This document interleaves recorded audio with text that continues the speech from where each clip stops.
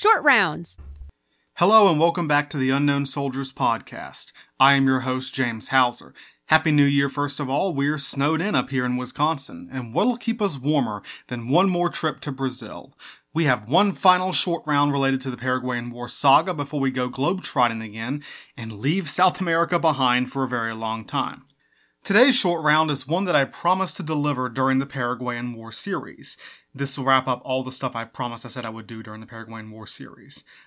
It focuses on one of the main figures in that series, a man for whom the Paraguayan War was only one chapter of a long and fascinating life. This is Dom Pedro II, the second and last emperor of Brazil from 1831 to 1889.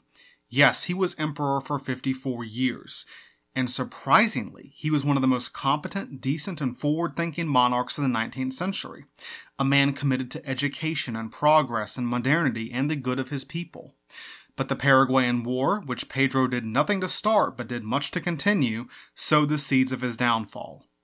So this episode will be a biography of a fascinating, forgotten leader of the 19th century, from his childhood in a glass prison to his death in exile. I don't even think this really is a short round. It is way too long for that. It's like a double short round, but I don't have a name for this format yet. I also am stretching the definition of military history. There is very little military history in this episode, although there is, a military coup at the very end. But I think this is one you guys will want to hear. It's an amazing story of an amazing man, but it is a tragedy. At the end of the day, most biographies are. As always, this is history. People aren't perfect. They get up to some unpleasant stuff. Podcast is PG-13, language is clean, content is not. All my sources are in the big Paraguayan War source post, so if you want them, go get them. Finally, any errors, mispronunciations, or mistakes are my own. Everything I'm telling you is accurate to the best of my knowledge. This was a real story of a real man who doesn't deserve to be an unknown emperor. Now, it's been a while since Paraguayan War Part 1. Chances are you've forgotten what the Empire of Brazil even was. Story goes like this. In 1807, Napoleon was on one of his usual rampages across Europe when he invaded Portugal, sending the Portuguese king and his court fleeing into exile. They fled to their richest colony, Brazil, and set up their capital at Rio de Janeiro. King João VI hung out in Brazil for 13 years until he returned to Portugal in 1821, leaving his son Pedro as his regent. But after 13 years of being the site of a royal court and the seat of a monarchy, Portugal wanted Brazil to just go back to being a colony. But the plantation class, the Brazilian elite, had other ideas. They wanted autonomy. So they convinced Pedro to declare himself emperor of the newly independent Brazil in 1822. The new empire was a constitutional monarchy, partially modeled on the British government. There was a parliament with a senate and a chamber of delegates, an upper and a lower house. Royal power was limited. This was not an absolute monarchy, but the emperor did have very real power. He appointed every minister, including the prime minister, and could veto any law for any reason. The emperor could only approve laws from the legislature. He couldn't just make up a law, so that was a limit on his power. Like, the legislature had to send him a law for him to pass it. These powers that the emperor had were referred to as the poder moderador, the moderating power, designed to moderate the chaos of parliamentary politics. But this was not a truly representative state. Senators were appointed by the emperor and served for life. The Chamber of Deputies was elected, but very few people met the income requirement to vote, and even then, elections were extremely corrupt. And even then, the emperor could dissolve the Chamber of Deputies and call a new election whenever he wanted. If he didn't like the results of the last election, he could be like, nope, throw that one out, new election. So this was an extremely conservative system where very few people could vote, voting barely mattered, and the emperor could veto anything he wanted. Why was it like this? Well, the purpose of a system is what it does. This was a system designed by and for the slaveholding plantation class to serve their interests, preserve their political and economic power. Any reform, any change to this system was extremely difficult, even for the emperor, by design. It would take a very skillful monarch to operate in this tar pit of a governing system. Pedro I was not that guy. His absolute ideal of monarchy did not jive with the Brazilian elite. He did everything wrong, made everyone mad, and in 1831 he was forced to abdicate and return to Portugal. The emperor was not untouchable. If he pissed off the wrong people, he could be evicted. Hint, hint. Pedro I left his 5-year-old son behind to serve as the new emperor. This kid's full name was Pedro de Alcântara João Carlos Leopoldo Salvador Bibiano Francisco Javier de Paula Leocadio Miguel Gabriel Rafael Gonzaga.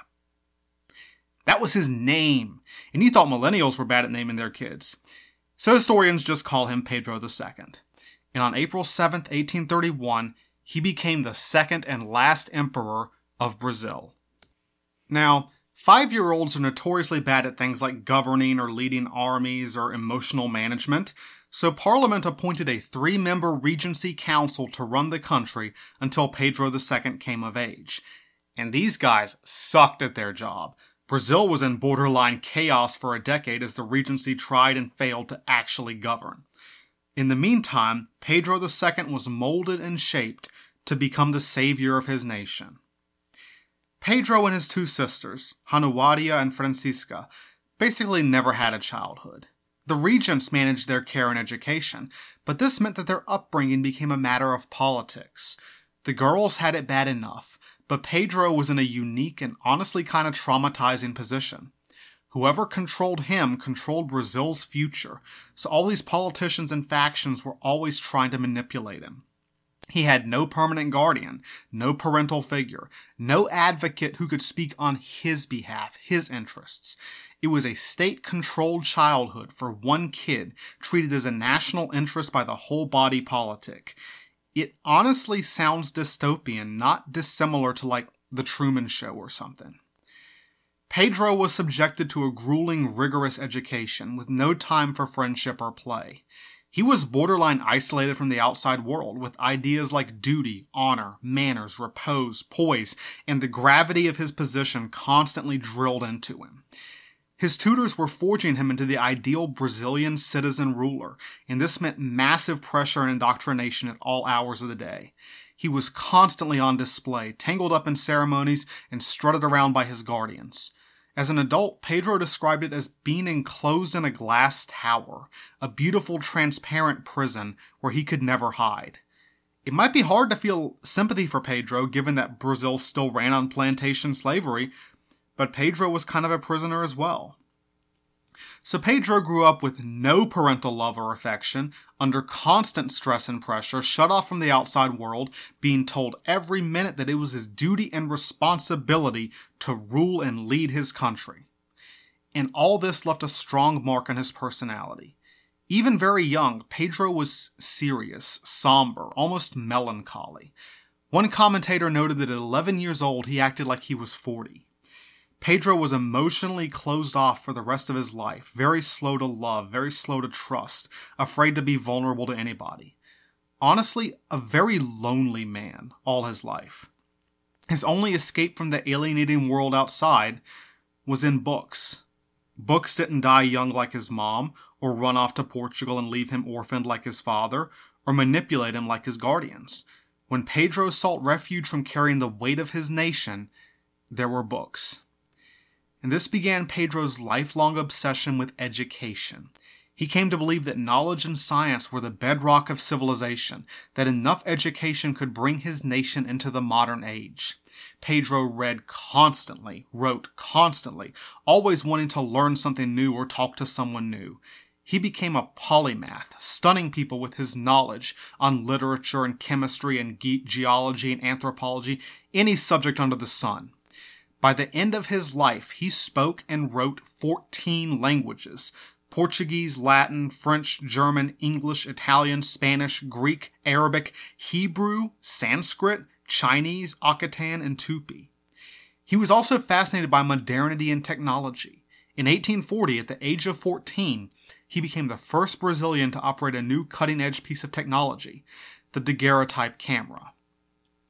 But while Pedro was being educated, Brazil was in crisis. The 1830s and early 1840s were a time of political instability and constant rebellions. Some rebellions wanted the abolition of slavery, though not many. Some wanted provincial independence or autonomy. Some wanted a republic.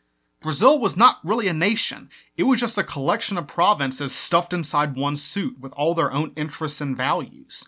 It was less than a quarter century old, and Brazil was already falling apart. Only one thing, one linchpin kept this mess bound together, and that was the monarchy. It was Pedro, a child. He was the symbolic manifestation of Brazil's unity and its future. Nothing else kept this country together in the 1830s and 1840s. The Brazilian ruling class needed someone to be the first citizen, the model citizen, someone above politics, above province, above class interests, someone who could turn their enormous disunited country into a true nation. Historian Roderick Barman says, "They had lost all faith in their ability to rule the country on their own. They accepted Pedro II as an authority figure, whose presence was indispensable for the country's survival."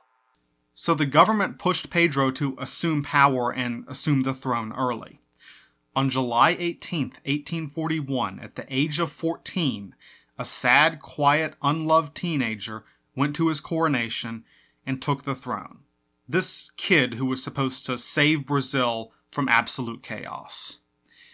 Pedro II would rule Brazil in his own right for 48 years, from 1841 to 1889. He had been molded and shaped his entire life to be the embodiment of his nation, the ideal Brazilian, the citizen emperor, a massive burden forced on him from the moment he could speak. And he resented it. He hated the trappings of royalty. He despised the pomp and ceremony.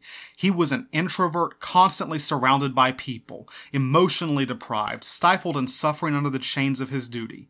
He wanted nothing more in the world but to just sit in his study and read his books and leave everything else behind.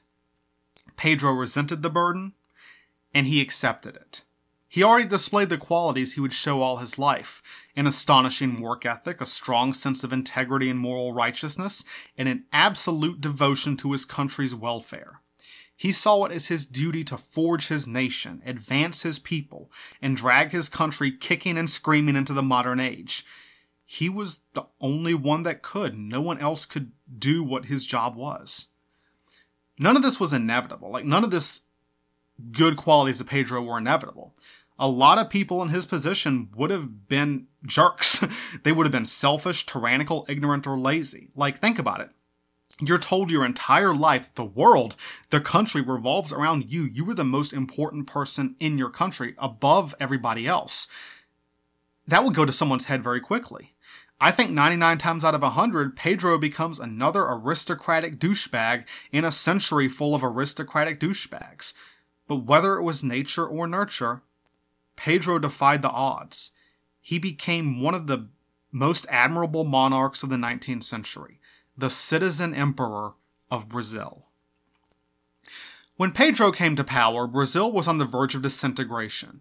But just by being on the throne, a symbol of political stability and authority, his very assumption of the throne calmed things down.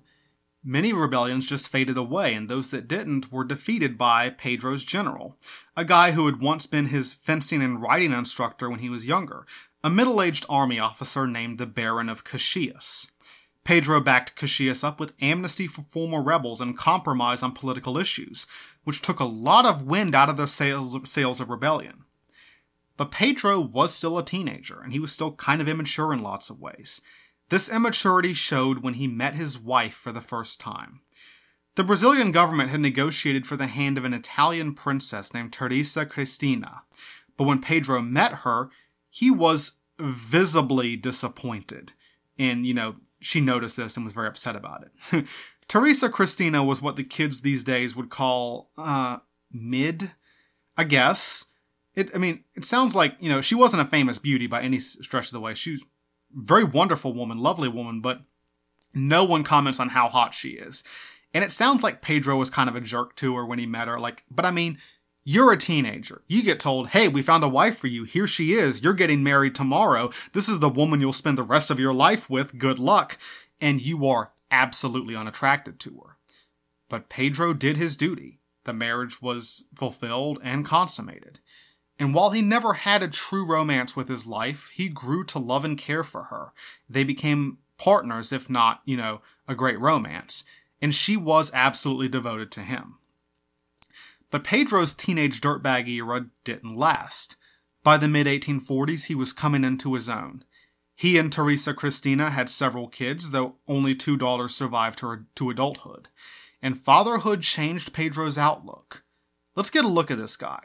6 feet 3 inches tall, blue eyes, blonde hair, and most of all his big, famous, bushy beard. Literally growing the beard. This was no longer just a boy named Pedro. This was Dom Pedro. Dom or Don is like an honorific title in the Latin languages, like a title of respect and dignity, which is why the Mafia uses it. Before I talk a bit more about Pedro's character, I have to open with this. This man was not perfect. This is not a hagiography. Pedro could be very antisocial and arrogant. He was kind of a know-it-all, and sometimes he was frustrating because he was very, very stubborn when he made up his mind about something. He was very set in his ways.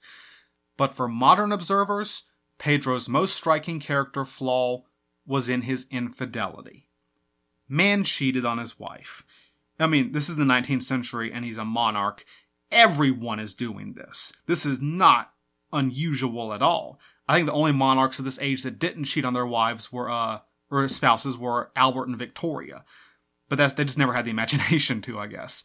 But, okay, people cheat for lots of reasons. None of them really excusable. Pedro's excuse, if you can call it that, was that he lacked emotional intimacy. He was trying to fill the void left by his loveless upbringing. If Pedro did have a romance in his life, it was not his wife. It was Luisa Margarita de Bardos, the Condesa de Barral, or the Countess of Barral. She was a daughter of French nobility who came to court in 1856 as the tutor to Pedro's daughters, Princesses Leopoldina and Isabel. The Condesa became Pedro's best friend, his closest companion, the only one he could unburden himself to and be himself with, and she viewed him the same way. She provided the intellectual stimulation and emotional depth that Pedro never had with his wife, Teresa Cristina.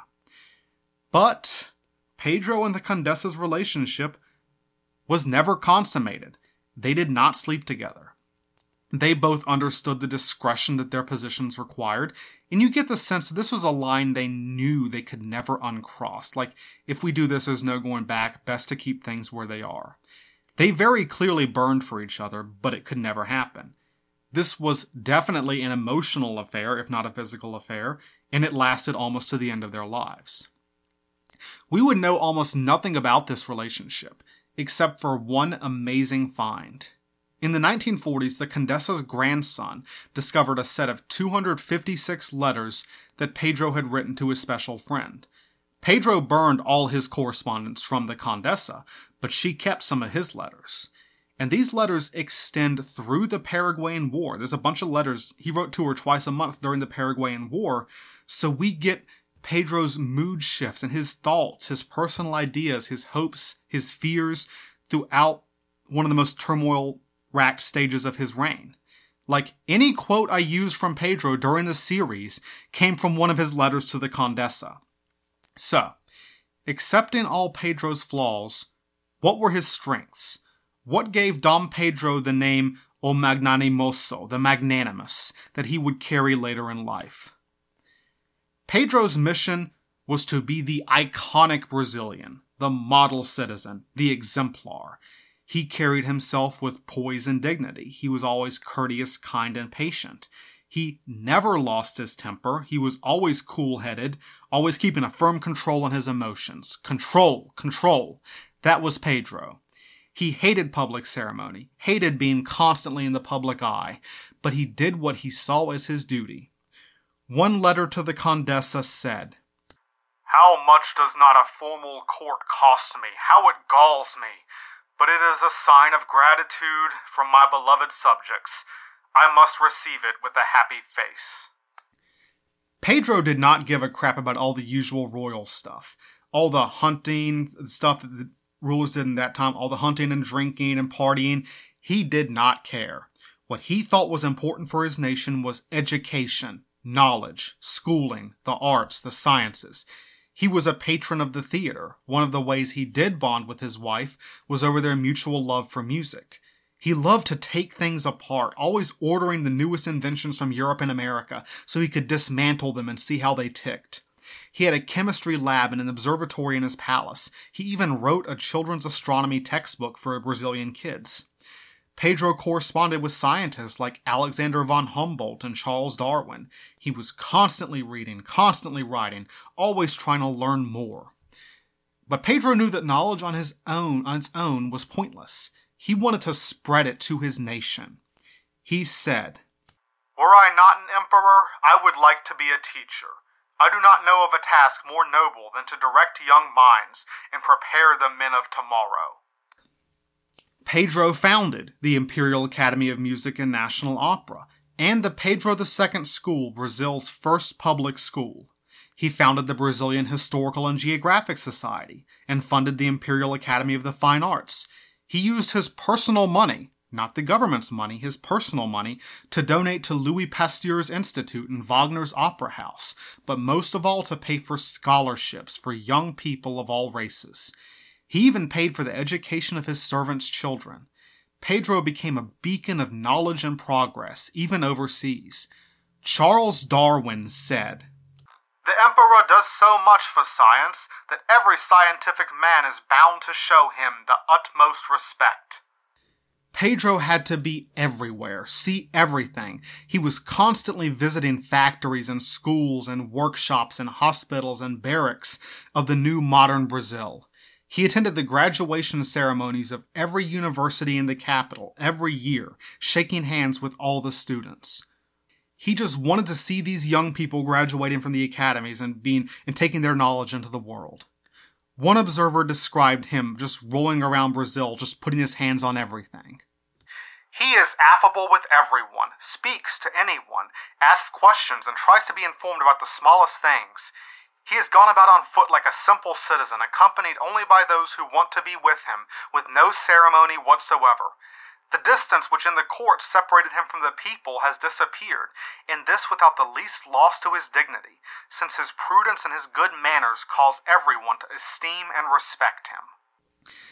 In an age when most monarchs tried to make their palaces as opulent as possible, Pedro rejected glamour. He usually just wore a suit or a top hat, no fancy uniforms like other monarchs. Observers commented on the relatively low quality and short duration of royal feasts, the lack of servants, the lack of parties, and the general lack of upkeep done to his palace. After 1852, there were no balls in the Brazilian imperial court. He thought they were wastes of money. Pedro said, "I understand that useless expenditure is the same as stealing from the nation." He gave away most of his royal revenue to scientific institutions and charity organizations. The only thing he really wanted was more books. The immortal image in Brazilian history of Dom Pedro isn't of a conqueror. He's not holding a scepter or posing for a painting or exercising authority. It's of a bearded, slightly pudgy man at a desk in his study, working long hours into the night, reading, writing, especially government documents. Because Pedro was, above all, an emperor. It was his job to steer Brazil into nationhood, into the modern age, and thanks to the absolute mess that was their political system, he had to do it very carefully. His character allowed him to carefully maneuver the government the way he wanted, allowed him to work with anyone and stay above political infighting. His majesty, his reserve, his patience, his calm just made him a very effective emperor within this system. He paid very careful attention to the details and workings of government, knew every bill and every law better than his ministers, and sat them down for long hours to debate and decide on the issues of the day. Pedro would hold his ministers in the meeting until, we're going to reach a decision on this, and they groaned. This took forever, but he wanted to get it done. Dom Pedro was very progressive for the 19th century, much more than most Brazilian politicians. This was a country where even the Liberal Party were a bunch of slave owners. They were just the ones who felt a little bit bad about it, unlike the conservatives who didn't. Pedro had to fight with Parliament for every single thing, whether it was voting reform, or funding for infrastructure, or any change to legal rights or the rights of slaves. Every year saw the emperor pushing some measure and Parliament fighting him tooth and nail. Getting things done required Pedro to use his moderating power effectively, to call for elections when the time was right, to find prime ministers who could get things done, to subtly push things while staying within his constitutional limits.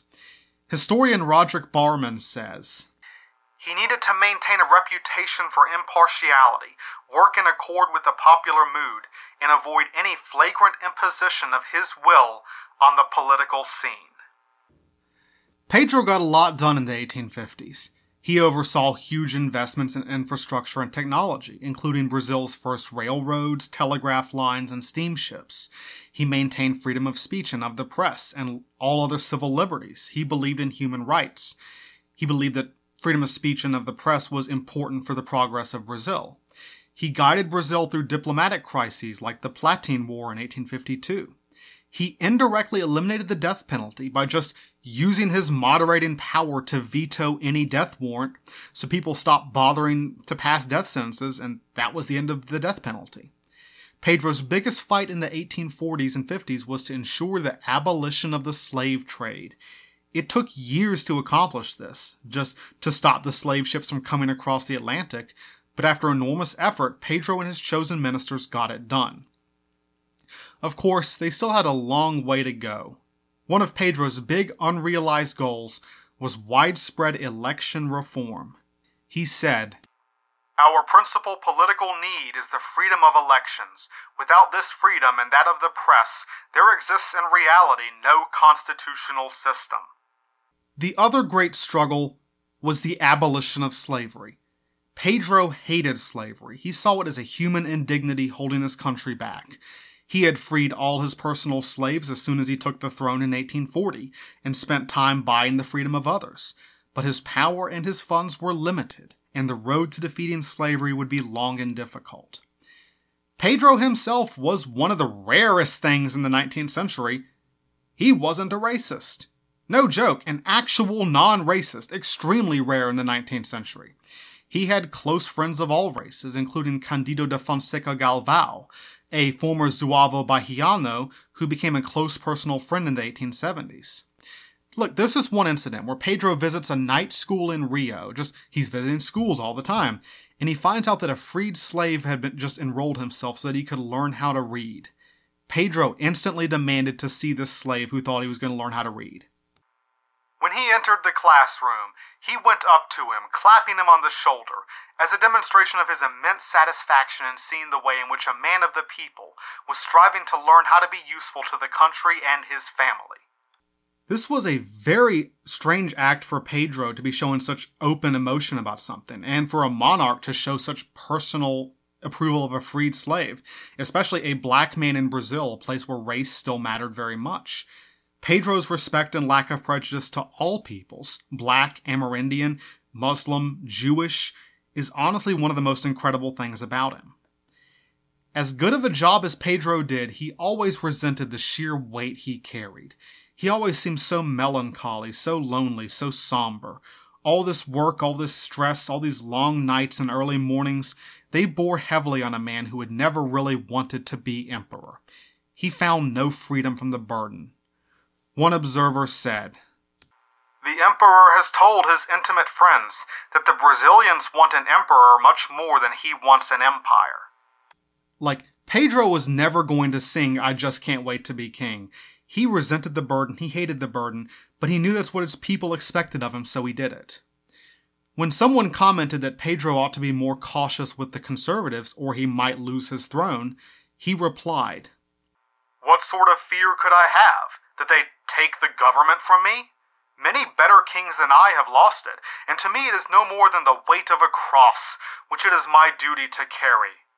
For most Brazilians, Pedro was indispensable, the critical piece of the Brazilian government, the man who kept everything running smoothly.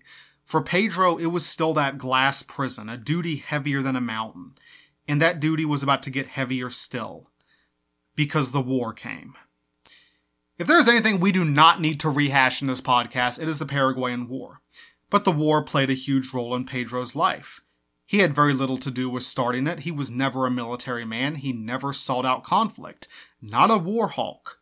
But as Pedro saw it, Solano Lopez and Paraguay proved themselves to be a major threat to the peace of South America, and he could not rest until they were defeated. It was a question of national honor which Pedro saw himself as duty-bound to uphold. For Brazil to move forward, Lopez must be defeated.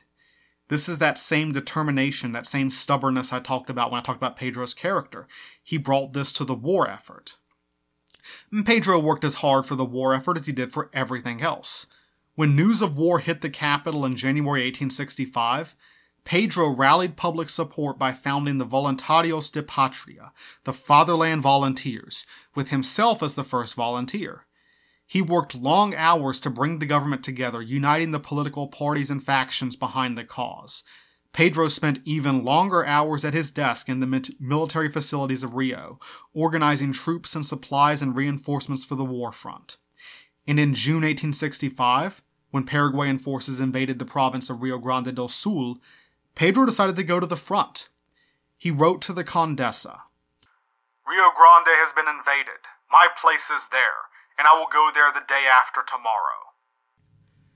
To highlight just how little control Pedro had over his own life, the government refused to allow him to go at first. Legally, Pedro was not allowed to leave the country without Parliament's permission.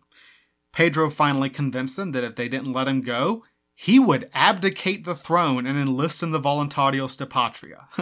And that worked. Pedro took his old friend the Marquis of Caxias as his military aide. Also tagging along was his daughter Isabel's new husband, Gaston d'Orléans, the Comte d'Eu. The Comte d'Eu would be begging Pedro for a military command for years until he finally got one in 1869, which we talked about in Paraguayan War Part 5. Pedro arrived at the siege of Uruguayana just in time to meet with Mitre and Flores and to see the Paraguayan army surrender on September 18th. The Allied victory at Uruguayana was seen as a triumph for Pedro personally, as well as for Brazil. The emperor was clearly the dominant personality among the Allied leaders. One Brazilian engineer officer saw Pedro with Mitre and Flores and remembered, "The emperor, with his great height, speaking to his subjects, to Mitre, to Flores, in fact, to all who surrounded him, seemed to be saying, 'Acknowledge that I am in truth the first citizen of South America.'" This was Dom Pedro's only visit to the war front. For the rest of the conflict, he would manage things back in Rio, wrangling the government and rallying his people to continue the war. At several points, Pedro's personal will was all that kept Brazil going. He saw Lopez as the great nemesis, the embodiment of backwardness and militarism and dictatorship, the opposite of all Pedro's personal values. And Pedro believed that victory was necessary for his new political objective, the abolition of slavery. Up north, the American Civil War had just ended, and this left Brazil as the last independent country in the Americas that still had slavery. Ending it would be the greatest challenge of Pedro's life, even bigger than the Paraguayan War. Convincing Brazil's slaveholding elite to give up the main source of their wealth was an even greater obstacle than Lopez. But when the Paraguayan War broke out, Pedro had to pause his domestic agenda. Foreign problems first, then domestic. Pedro did test the waters during the war. In 1867, when he made his yearly speech from the throne, basically his State of the Union address, and for the first time, he made a public declaration in favor of tackling the issue of slavery. And just mentioning this was immediately met with shrieks of outrage from the politicians, who said it would be national economic suicide. And during wartime, you're striking at our property rights. The whole reason we built this system was to preserve our prestige and our rights and our property. Imagine the chaos. Imagine the social upheaval. Your Majesty, give it up. No one else wants this. Pedro knew he had to wait until he had the political capital to move, and for this, victory was necessary. The war had to be won. Pedro appointed the Marquis of Caxias to lead Brazil's armies to victory, and by 1868 the Iron Duke was making progress. But in August 1868, Caxias had a dispute with the cabinet, causing a political crisis. Caxias was a conservative and the cabinet was liberal, and Pedro was forced to pick a side. He sided with Caxias, and the liberal cabinet resigned. Pedro justified his decision. "It was due to a desire to end the war with the greatest honor and advantage for Brazil. The liberal ministry was unable to continue with Caxias remaining at the head of the army." In Dom Pedro's mind, Caxias was the only one that could deliver victory, so if it was him or the liberal ministry, the liberals had to go. But to the liberals, this damaged the emperor's reputation as being nonpartisan, above politics. They saw Pedro as abusing his moderating power. He had the power to do these things, but doing them too much was bad for the long-term health of the monarchy. The liberals would remember Pedro's intervention in 1868 and carry that grudge for decades to come. It's worth pointing out the differences between Francisco Solano Lopez and Dom Pedro, these two enormous personalities on opposite sides of the Paraguayan War. They had a lot in common. Their patriotism, their determination, their love for culture and modernity and technology, even their affairs with women who served as their emotional anchors. Dom Pedro and the Condesa de Barral, Solano Lopez and Eliza Lynch. But there were huge differences, too. Lopez saw himself as a military leader. Pedro saw himself as a civilian. Lopez was a man of passion with no self-control. Pedro was self-control personified. Lopez was authoritarian. Pedro was all about compromise and civil liberties and human rights. Finally, Lopez saw his country as an extension of himself, while Pedro saw himself as an extension of his country. They both saw themselves as the avatars of their nations, but Lopez placed himself above, in a dominant role, while Pedro placed himself among, in an almost subordinate role. Pedro saw himself as a servant of his nation. Lopez saw his nation as his servants. And we can see this from their behavior. As we saw, Lopez had many chances to sacrifice his own power and ego to save his nation from bloodshed and war. All these times when they're like, "Hey Lopez, you just leave the country, your country will be spared the war and it'll be over." And he turned them all down. Would Pedro do the same? If it came down to bloodshed for Brazil or Pedro leaving Brazil, what would Pedro do? We don't have to ask. We're going to find out eventually. But when final victory came in the war, Pedro refused to allow a victory statue of himself to be built in Rio. Instead, he asked that the money raised for the project be used to fund elementary schools. Everyone's like, fine. We knew you were probably going to say something like that. But the war had visibly aged Dom Pedro II. He looked much older than his 45 years. His beard was gray, his face lined. He seemed a little more tired, a little less energetic. The burden he had carried for 30 years still weighed him down, but the work never ended. There was always so much to do, so much to accomplish, and so little time. Time was always running out. With the war won, Pedro was finally able to make his move against slavery. He had no constitutional ability to abolish slavery on his own, and had to use every ounce of his moderating power and persuasive influence to even get the issue on the agenda. Abolitionism was still a very fringe movement, even among the liberals. So Pedro had a compromise in mind. He appointed José Paranhos, Viscount of Rio Branco, as his prime minister. I mentioned Paranhos a little bit in Part 5. He was the Brazilian minister setting up the provisional government in Paraguay. He was a conservative, but while in Paraguay, he had been converted to the abolitionist cause. His ministry and the emperor built a compromise solution, and over the next few months, they finessed it through Parliament. This was the Compromise of 1871. All newborn children of slaves would be born free, and any slaves owned by the Brazilian government itself would be freed automatically. This law was called the Free Womb Law, or the Free Birth Law, or the Rio Branco Law after the Viscount of Rio Branco.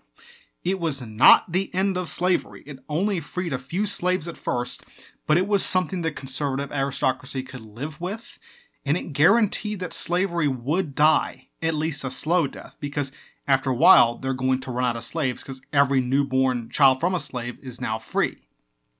For abolitionists, this wasn't enough, but it was a start. The 1870s and 1880s were the height of the Brazilian Empire. The war was won, the economy was booming, railroads and telegraphs were being laid down, immigrants were flowing in, schools were popping up left and right, and the end of slavery was in sight. A lot of the credit for this must go to Pedro, for his political ability, his work for the arts and sciences and technology, and his anti-slavery activities. And most of all for his personal example, for the stability and prestige that he brought to Brazil.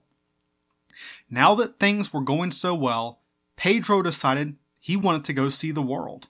He wanted to make an international tour to boost the image of Brazil worldwide, and of course he wanted to leave the country for the first time in his life. Between 1871 and 1888, Parliament gave Pedro permission to make 3 trips overseas, 1871, 1876-7, and 1887-8. And Pedro galloped across Europe and North America like a madman. His family and friends were barely able to keep up. Pedro wanted to see everything, meet everybody, go everywhere. He went to London, Paris, Rome, Germany, Greece, Egypt, Russia, Constantinople, and Jerusalem. He visited cathedrals and synagogues and mosques, the Eiffel Tower in the Scottish Highlands, the pyramids and the Parthenon. And there are plenty of pictures, like this, and just a wave of photographs of Pedro just looking and seeing all these things. You know, in a lot of these pictures, he's standing next to his wife and the Condessa de Barral, and his wife and Condessa de Barral do not get along, so they're standing on like opposite ends. He met Queen Victoria, Victor Hugo, Richard Wagner, and dozens of other scientists and artists and rulers, and he impressed them all. Queen Victoria wrote in her diary, "It cannot be said what he has not seen and done. He begins the day at 6 in the morning and remains up late at parties."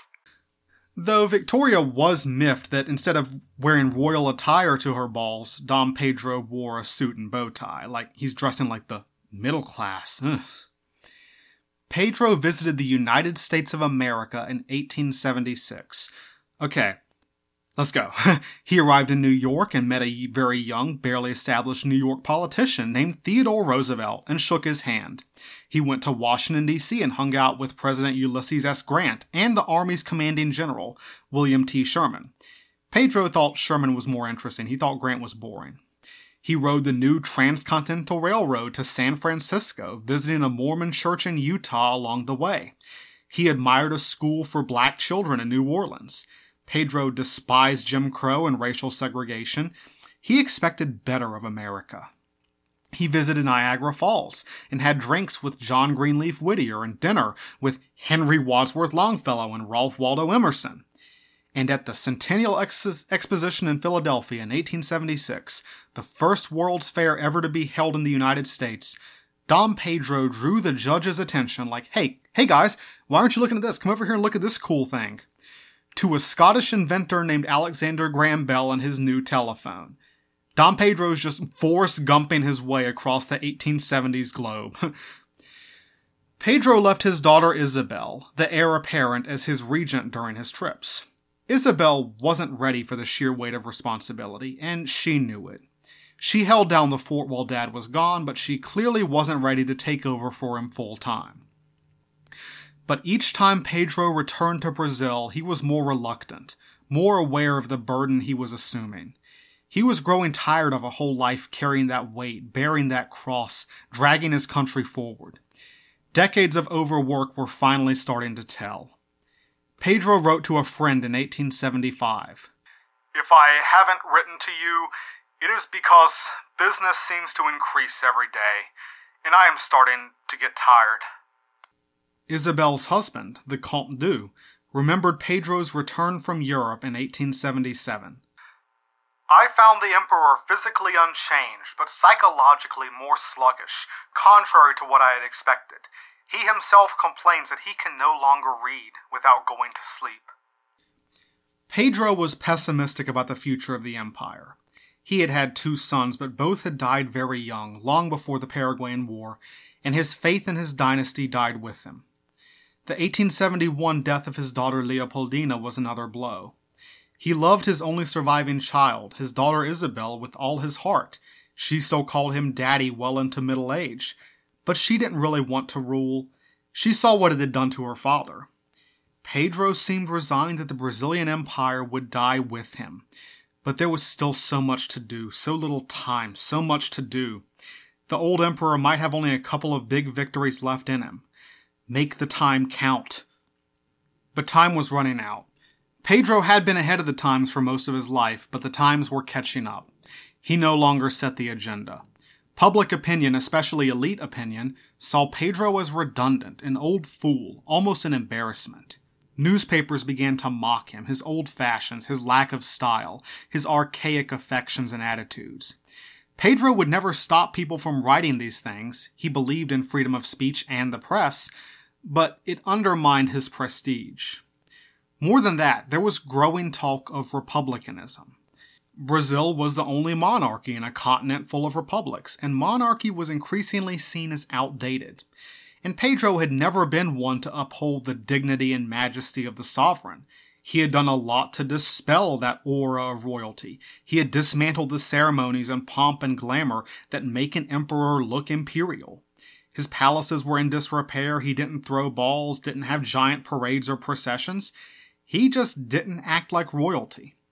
And without the aura of royalty, it seemed like Pedro's position had less and less reason to exist. He was increasingly seen as a political liability. The conservatives saw him as too progressive, especially his abolitionism. The New Liberals saw him as not progressive enough, and they still resented his interference back in 1868, when he had sided with Caxias, a conservative, against his own liberal ministry. The younger generations took Brazil's prosperity and unity for granted, and didn't remember the struggles of the past. They wondered why they put up with the old man. The old heads who remembered the chaos before Pedro's reign, they were all gone. They weren't around to remind the youngsters why Pedro had been so important all these years. When he took the throne, Pedro had been the only thing holding Brazil together. Over the last 40 years, he had done such an amazing job welding his country into a nation that many people wondered why he was necessary. Pedro had forged a nation that had outgrown the need for him. He had made himself redundant. Pedro had two big reforms left in him. He managed to get a voting reform bill passed in the early 1880s, and even if it was disappointing to a lot of people, it was only a half measure. The 1881 elections were the freest Brazil had ever seen. Pedro expended enormous energy getting this reform bill passed, just years of work. And then there was the big one. Pedro got the ball rolling. He did much of the work and got almost all the way there, but it was his daughter Isabel who sealed the deal. Pedro was on his third trip to Europe in 1888 when he got the news he had been waiting for all his life. On May 13th, 1888, Princess Isabel signed the Lei Áurea, the Golden Law. It was a short law. Article 1. From the date of this law, slavery is declared extinct in Brazil. Article 2. All dispositions to the contrary are revoked.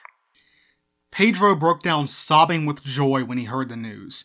When he returned to Brazil in August, the whole country met him with celebration and cheering. Slaves, suddenly freed, clamored around the emperor in droves, dancing in the streets, and Brazil received the acclamation of the whole Western world.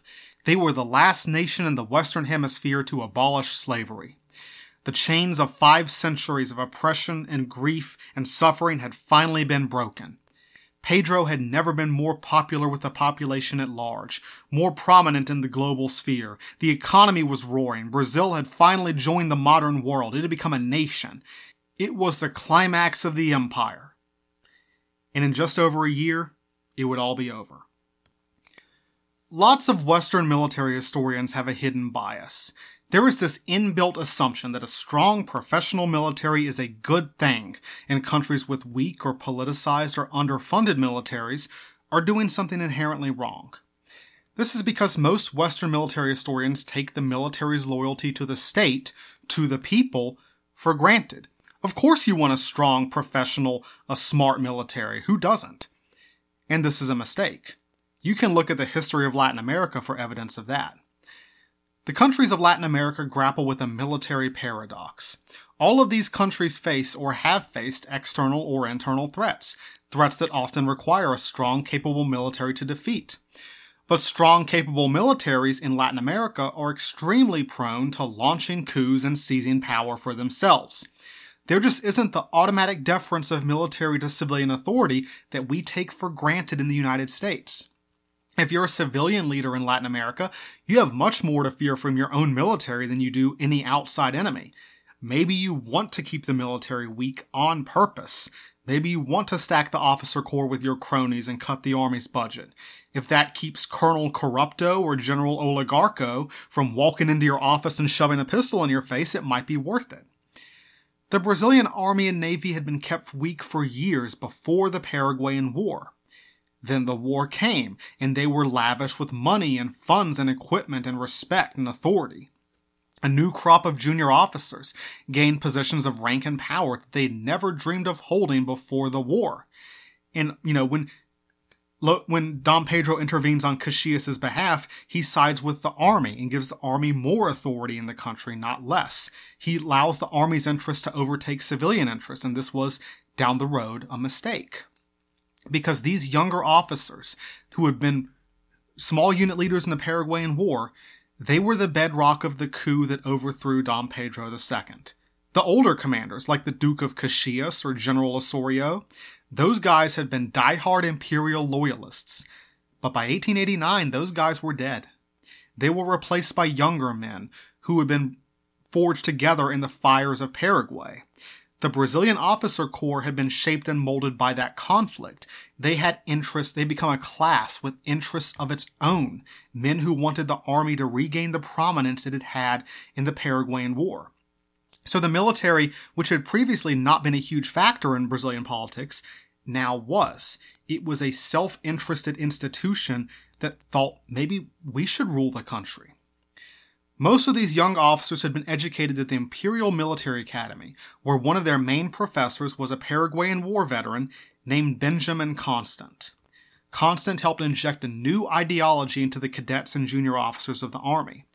This was a political principle called positivism, an obscure ideology founded by French philosophers that basically says that all truth comes from reason and logic, garnered from observed experience. Sounds nice, right? Well, it's always these innocent-sounding ideas that end up being really cracked when people put them into practice. From Constant's viewpoint, positivism meant absolute rejection of religion and monarchy in the imposition of an objective, merit-based hierarchy. So basically the tech bro version of every government, if you want to really understand that this isn't as great as it sounds. Benjamin Constant and his clique were Republicans, but combined with that positivist mindset, this vision involved a Republican dictatorship, where the smartest and most objectively qualified men would seize power. And in Constant's eyes, of course, the best and most objectively qualified men were the heroes of the Paraguayan War. The army, strong, tough leaders, instead of doddering old fools like Dom Pedro.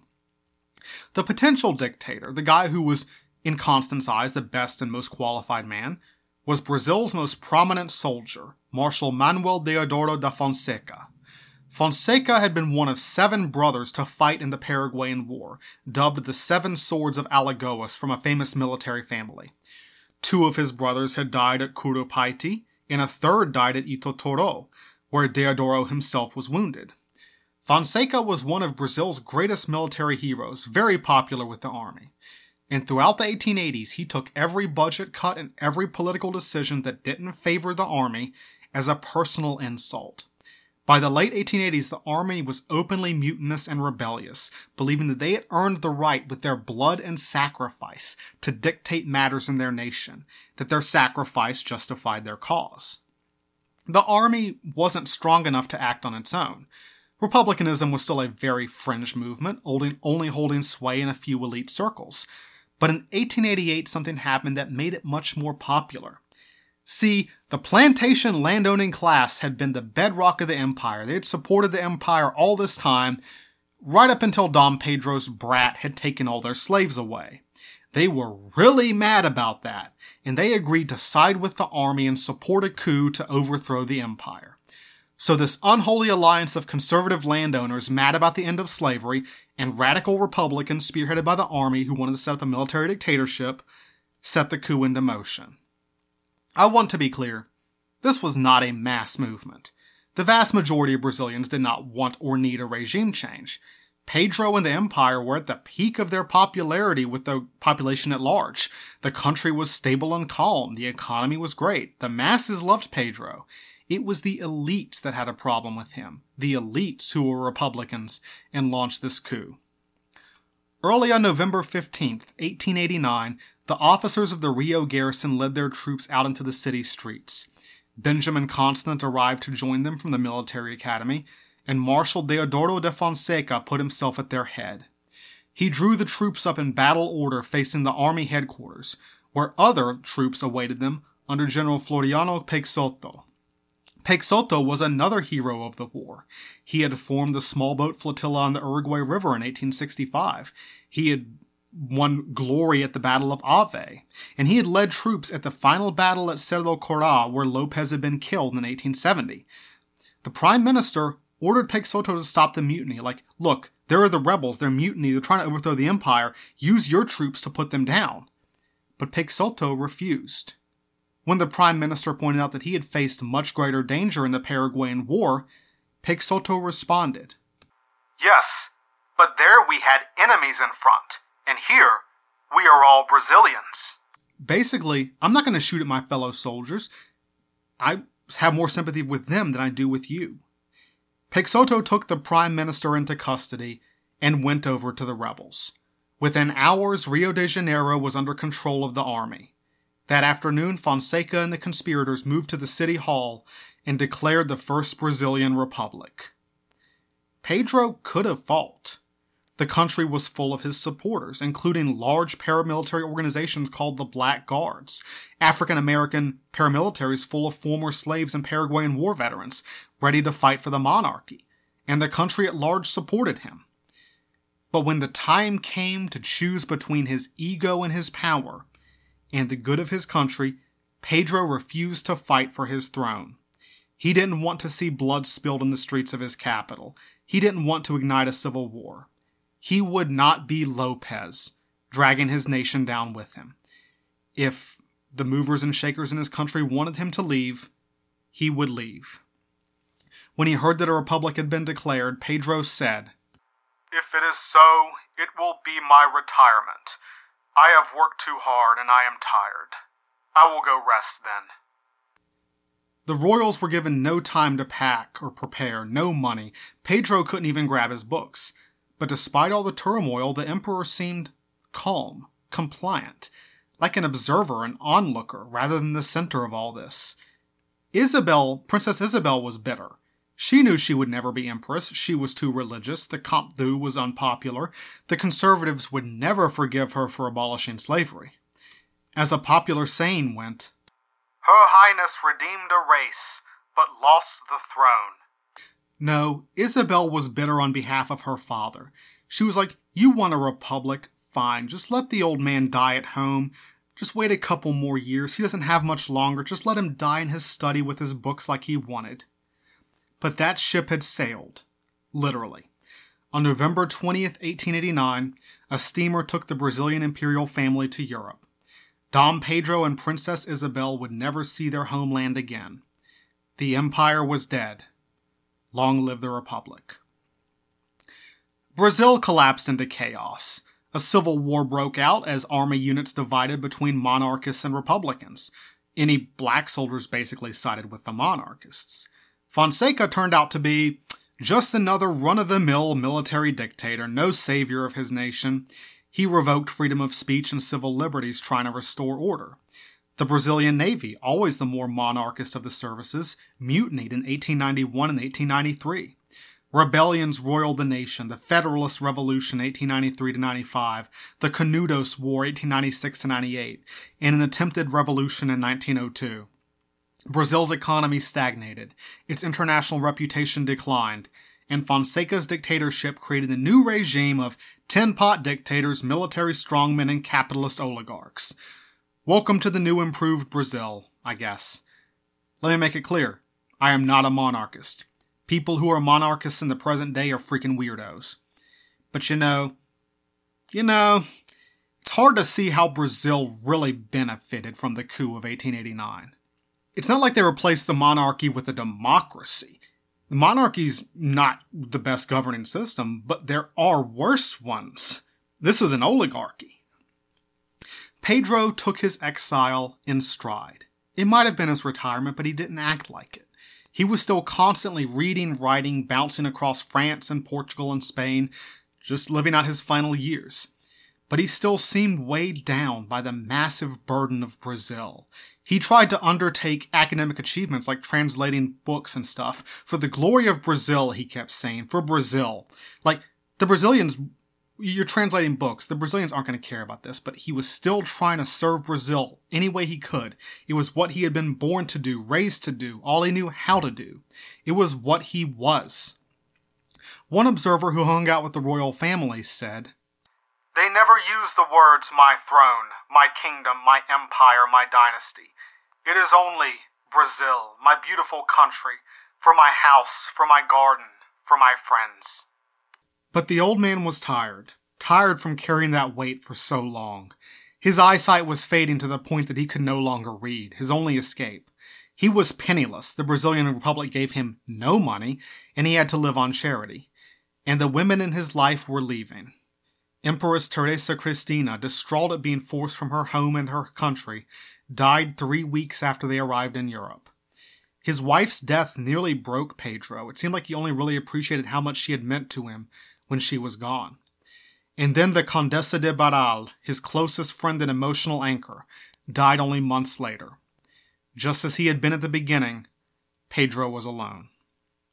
On December 5th, 1891, Dom Pedro II lay on his deathbed in Paris, dying of pneumonia, surrounded by his family.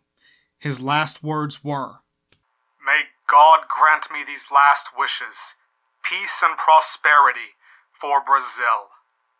His family found a sealed package of Brazilian soil in his room, with Pedro's wishes that it be placed in his coffin so he could rest with his fatherland.